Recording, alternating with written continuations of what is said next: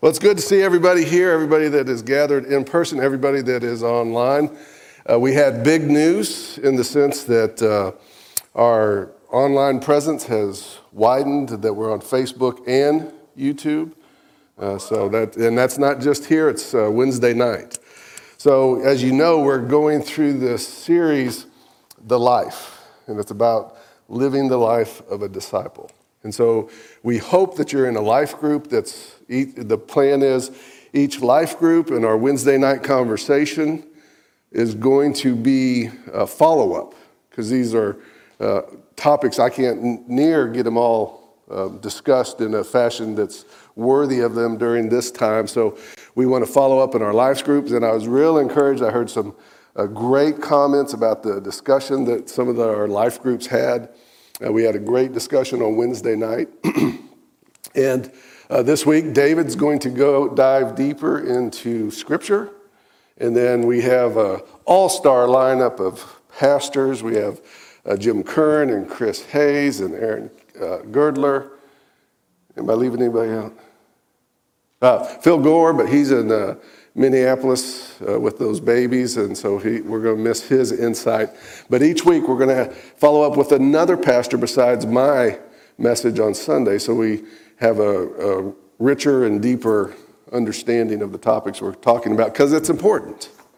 We live in very interesting times, and so we need to know what is going to anchor us as disciples of Christ, what's going to give us a firm foundation so we don't get distracted.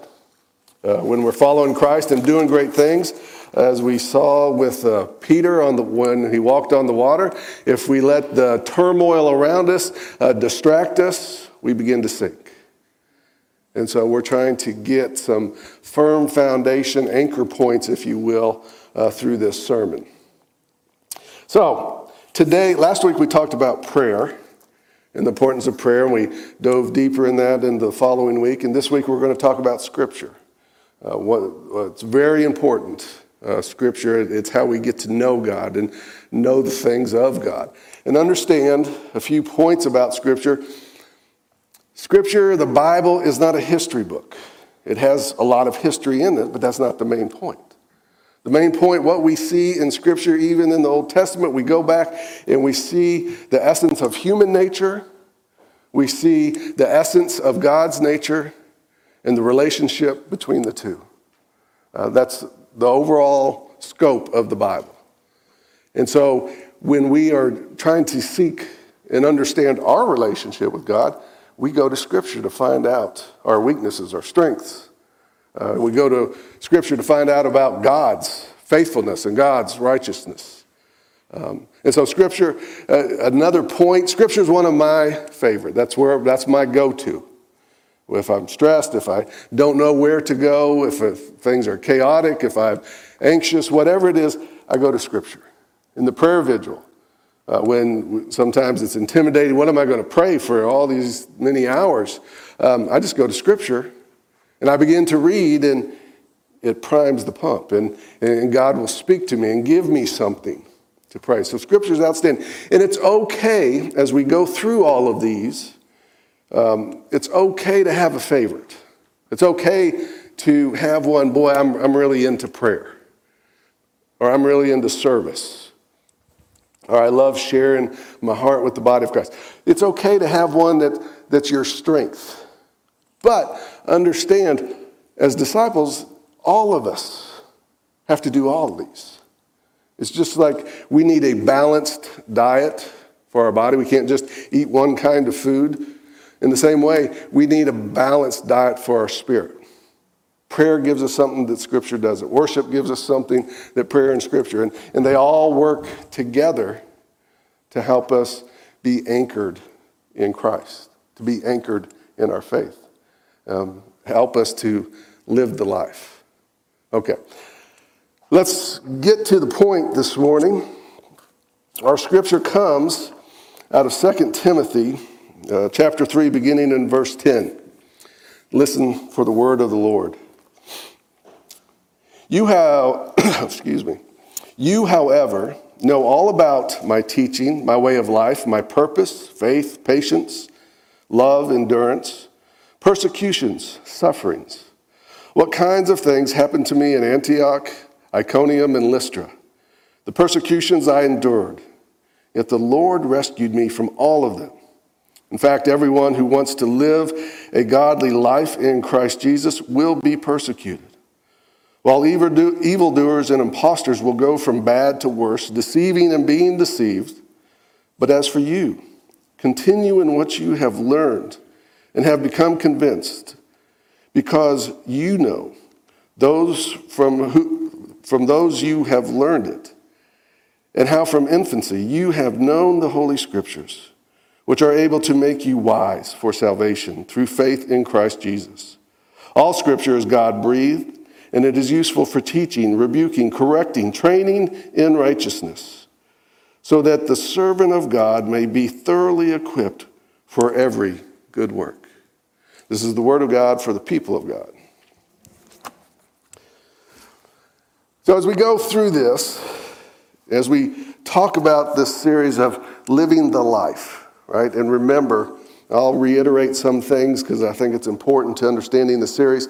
It's not, oftentimes we as the church will present discipleship as like this curriculum or this class. You go and you learn how to be a disciple. And that's not what it is. It is, being a disciple is living your life following Christ.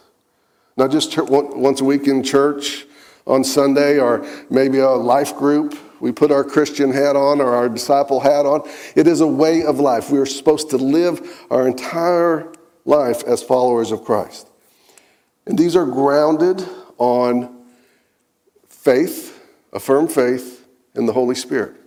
Remember what we've talked about. And as we go through this, always remember the difference between the disciples in Acts and the disciples in the Gospels. The disciples in the Gospels were kind of not all with it. They didn't really understand. They tried their best. They still had some worldly understandings. They thought Jesus was going to overthrow it. They had some trouble. They were living it, but they just had some trouble understanding it, seeing it clearly, being faithful enough. But the disciples in Acts were bold, and all but one, as history goes, died a martyr's death. And what was the difference? And they grew the church. The difference was the resurrection, which cemented their faith that Jesus was the Messiah. Jesus was who he said he was, that he was the Christ. So it was the resurrection that cemented their faith. And then in the beginning of Acts, end of John, they received the Holy Spirit. First the disciples at the end of John, and then the church, universal, in the beginning of Acts. Those two things made the difference in the early disciples, and I will contend they will make the difference in our life of what kind of disciples we will be. Are we going to be casual observers, or are we going to live the life? The abundant life that Jesus brought. All right, I'm spending way too much time on my introduction. Okay, so as we go through here, we're talking about the means of grace. And so I want to be clear about what the means of grace are. As Wesleyans, Methodists, we understand means of grace. And Wesley, what he says of them, he says, by means of grace, I understand outward signs, words, actions ordained of God and appointed to this end, to be ordinary channels whereby we might convey to men prevenient, justifying, and sanctifying grace. So another way of putting it is, these are places that God promises to meet us. You know, if we're going out with our family, say, hey, let's meet, and we split up shopping or wherever, amusement park, we say, hey, let's meet here. That's what God says in these things.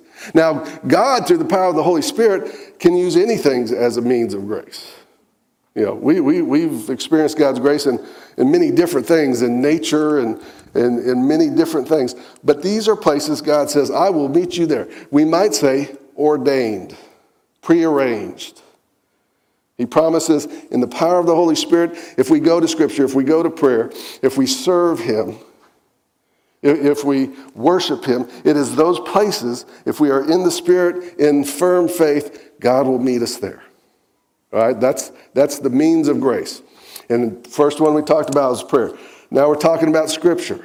I read 2 Timothy, but the main verses I want to focus on today is 15 through 16.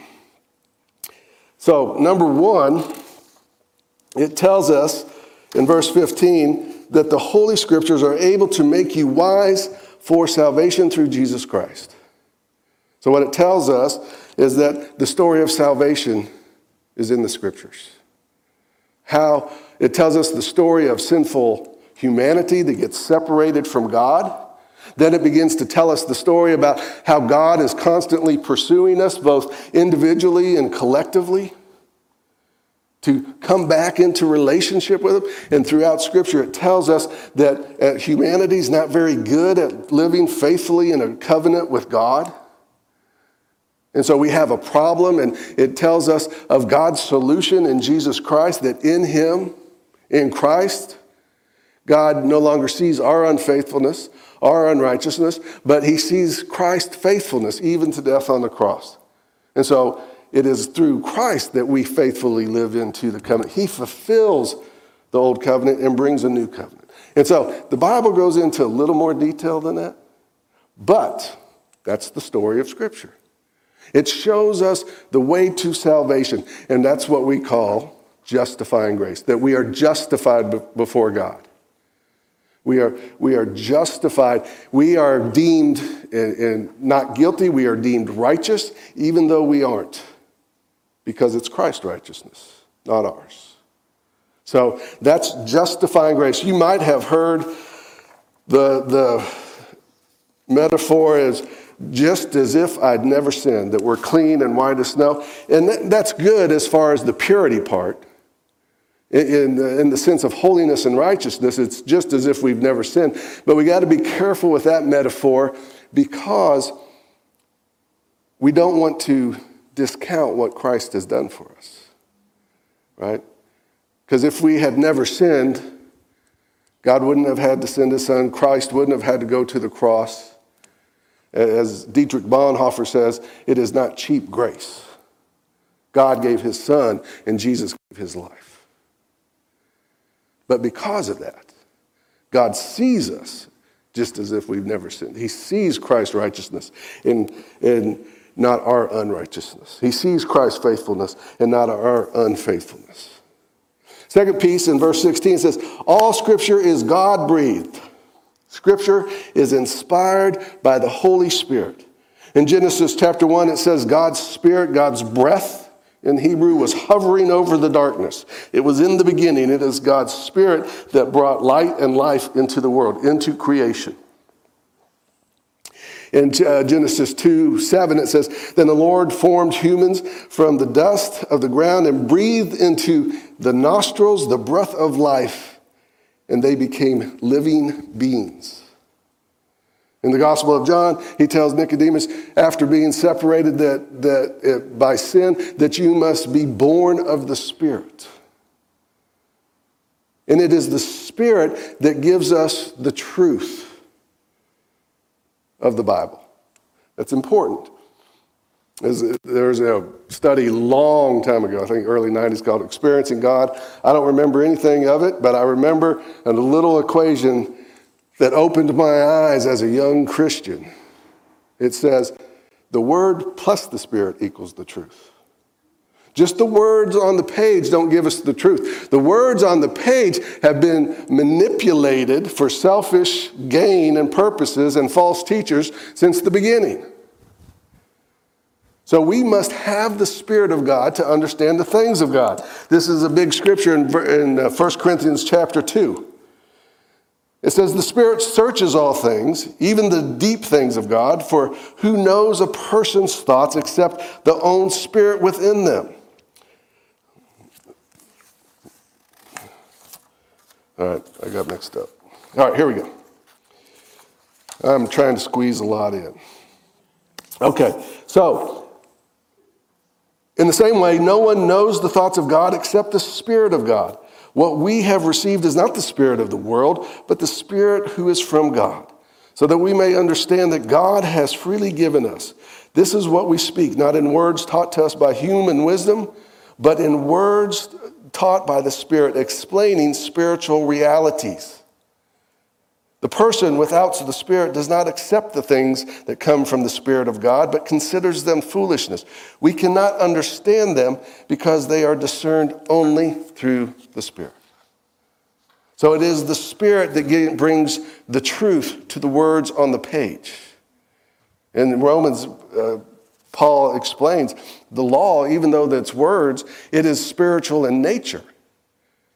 And if I live by the Spirit, this is part of the new covenant, if I live by the Spirit, I no longer need the letter or the word of the law. But we still need the law. All right, this is getting sidetracked here, but this is good stuff. So we still need the law because sometimes I'm not walking in the Spirit. And I need the law. And I told you before, that usually comes in form of my wife. Don't do that, Jim, be nice, stop that, right? I need that. But if I'm walking in the Spirit, I'm reading my scripture, I'm in the means of grace, I'm in prayer, I'm in the body of Christ. If I'm walking in the Spirit, I'm not going to be ugly, I'm not going to steal, I'm not going to be judgmental, I'm not going to do those things because it is the Spirit that leads me. The law, the word of the law is spiritual at nature, and we can't discern it without the Spirit of God. So the word is spiritual. So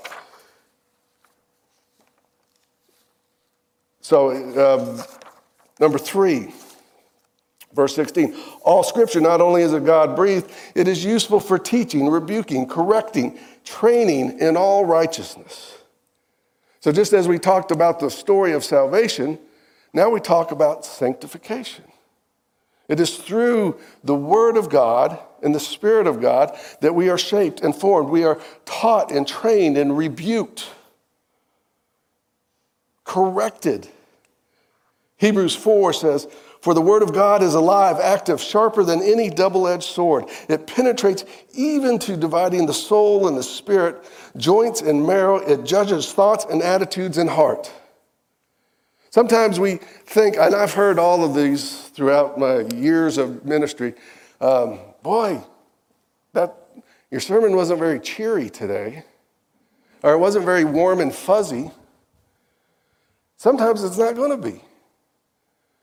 You know, if there's a truth out there and I'm on the wrong side of it, then I'm going to be convicted.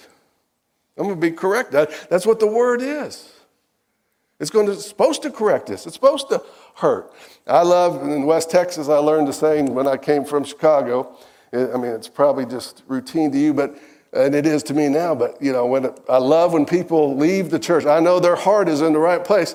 When they leave, and boy, you were stepping on my toes today. They don't mean that bad. They mean they needed to hear that today. They needed to get something right. They had something corrected today. And if we're all have sinned and fall short of the glory of God, none of us are perfect. We all make mistakes. Sometimes we're going to need to hear that correcting word, that rebuking. And think about our kids when we think, oh, that's so harsh. And you get here talk about, well, I serve a God of love, and he is a God of love, but it's true love. Think about our kids. We have a lot of children, a lot of parents here with young kids. Think about when you correct your children. When you let me ask you, maybe you guys are better parents than I. Any of you ever have to correct your children? Not the Hobbs, not the. Yeah, any of you have to rebuke your child from time to time? Is it because you don't like them? Well, maybe in that moment. But, right? No, it's because you love them. It's because you care about them. You want them to be who they can be. And so you love them, and so you correct them, you train, you rebuke, you shape, you mold out of love. And that's what Scripture does to us, and that's why God does it for us, because he loves us.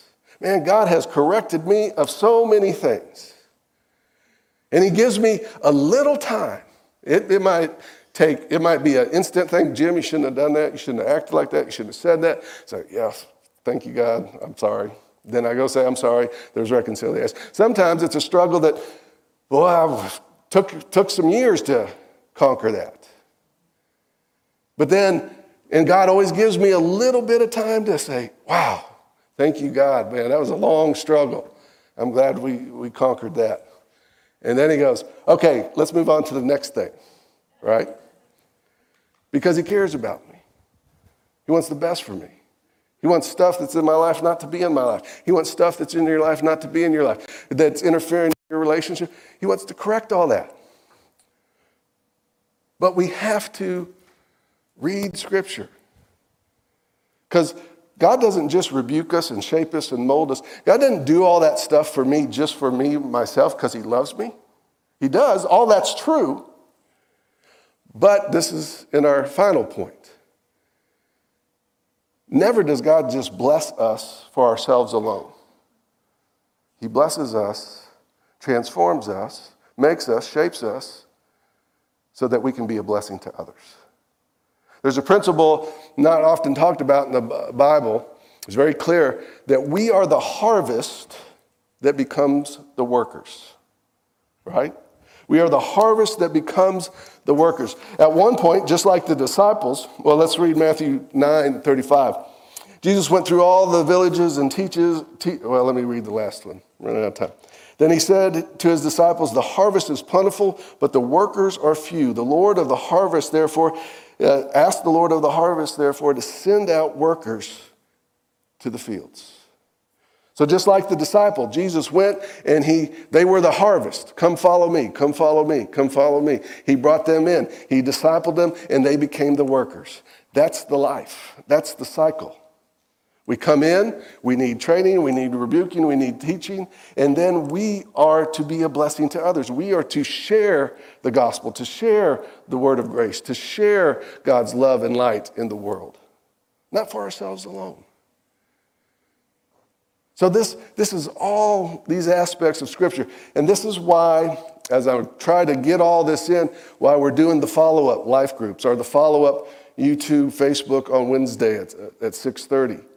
Because we go into it deeper. All the leaders and some of the groups have these, the main notes.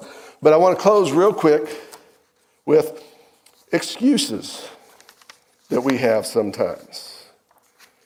So, does anybody in here, put this in a positive way, read the Bible as much as they should? Okay, you get points for being honest, right? None of us do. I mean, I do a lot. I get to. But that's from the beginning. Before I became a pastor, I had a hunger for the Word. It's just something. But we all have to read the Bible. One excuse I hear is, I don't understand theology. Good. That's good. I've been to seminary, and the theology and academia has ruined many good pastors. It's okay if you don't understand. You just have to read. There was a story of a teenage boy who was very much into astronomy and science, and his dad bought him a very expensive telescope. And boy, he was very technical minded, and he examined the lenses. He made calculations about the distance of its point of focus. See, I don't even know what that means, but he knew all of this stuff. And he was very intrigued by the technical aspects of this instrument, and he studied it, and he knew all about it. But he never used it. He never looked up into the sky. The purpose to look up at the wonders of the heavens, he never used it. In the same way as Christians, we can know all about the Bible, the facts, the figures, the history, the data. We can even remember chapter and verse. But that is not why God gave it to us. God gave us Scripture. God gave us the Bible so that we could see Him, that we could know Him, that we could be in relationship with Him. So just read it. Some people say, well, the Bible's too hard to follow. Well, You don't have to figure it out. The Hobbs told me Wednesday that they're going through the Bible in a year. They have different plans they're going. I said, well, if you do one of those comprehensive readings through the Bible, just read through it. Don't get bogged down. I call it the blitzkrieg of Bible reading, right? Just go. And let what's going to stick, because then you're going to get a bigger picture that you don't when we just study the detailed parts. I'm not saying that's not important, but we have to have the big overview first.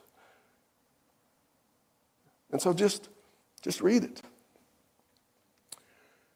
You're going to get something, I guarantee. When I took Greek in seminary, it was an immersion class all summer long, and our teacher, our professor, said, you're going to feel like you're 3 weeks behind this whole class, but just keep going. Just keep going, and at some point towards the end, it's going to start to click. And that's very similar to Scripture. Just keep going. Sometimes we think, oh, there's no use. I can never remember this. I get confused. And a wise pastor once said that if you pour water through a sieve, you collect very little water. But at least you have a clean sieve. Right? And just last week, current event metaphor. Last week, it started snowing. Everybody had a lot of fun in the snow. And I just looked out there, and I was giving Ashley, I was very self-righteous. I'm from the Midwest. I was like, well, that's not going to stick because it hadn't been cold enough and get all this scientific. And it just kept snowing and snowing and snowing. And eventually a little formed. And then it was easier for the others to stick. And then the more that stuck, the easier it was. And before we know it, we had 3-4 inches. Same thing. Just keep reading it. It'll stick. I promise. Oh, good night. We need to extend our service. All right. Finally, the last excuse, I don't have time. The truth is, we make time for what's important for us. We make time for what is important to us. And so, there is nothing more important than learning about our nature and God's nature. If we don't read it, again, you might not understand it, but God will take it and use it later. I think I shared a story in here. I'm talking to so many life groups on Wednesday night, I can't remember what story I told where. But there was this married couple, and I looked up to, I wasn't a pastor, I was this early 20s, new Christian, and I thought they were the poster child for a Christian marriage. And I had read several years earlier the scripture, if you don't love me more than your father, than your mother, than your brother, then you can't be my disciple. And I was like, well, that doesn't sound very selfless. That sounds a little egotistical and hierarchical. That doesn't sound like God. Didn't understand it. Didn't think about it. Just left it. And then later I found out, I was told at a meeting by the man, the husband in the marriage, that the wife was having an affair. And they were seeing counseling. And as a young Christian, idealizing this, I was shocked. I was floored. It hurt. And I was sitting in the sanctuary by myself, praying this, sorting this stuff out, and God brought that scripture. I hadn't thought about it in 2 years, but it was in my head, it was in my heart. Came roaring back, and I didn't hear the words, but I clearly in my head, it said, remember that scripture where you thought I was a little haughty? A little hierarchical? You understand now? That's not for me. That's for you. Because it doesn't matter how good the person in your life is, because they're human, they have the potential to disappoint you, to let you down. And if you put all your trust and faith in them, you have no net to fall back on. That was for you. If I hadn't have read that scripture, if I hadn't read the Bible, how would have God ministered to me at that moment? We're empty computers. We need to input the data so God can use it, so God can use us. So, Make sure you get lined up with a life group, because like you can see how these discussions go good or go deeper, and they drill deeper. And then on Wednesday night, we have different pastors coming in, and they get my notes and they kind of build on and incorporate their experience, their knowledge. So I encourage you to do that. But you might be saying, as you look forward and say, okay, we're going to talk about these means of grace. We've already talked. Well, you want me to take time to pray? Yet now we're talking about I have to have some time to go to the Word, and then we're going to talk about, and you're saying, well, I already go to church once a week. All right? But now you're going to say, I'm sure you're going to say, well, we got to spend some time in service in addition to all the other stuff, and worship. And I'm sure you're going to want me to spend some time in the body of Christ, sharing and growing, iron sharpens iron sort of thing. It's like, and you're going, oh my gosh, that's going to consume all my time. That's going to be my whole life. Exactly. Exactly. That is our series. That is the message of our series. Live, don't be a disciple. Don't learn to be a disciple. Be a disciple. Let us pray. Dear Lord, I thank you for your grace and for your mercy. I thank you for your patience and for your love. Lord, as we come to your table, I pray that you would speak to our hearts and our minds. Lord, speak to us about the story of salvation in Christ Jesus. And we thank you for your word that tells us all about the time that leads up to the moment that Christ gave his life that we might have life. And so, Lord, we ask your Holy Spirit would bless this time and bless these elements, that they might be for us the body and the blood of Christ, that we might be for the world of Christ, redeemed by his blood.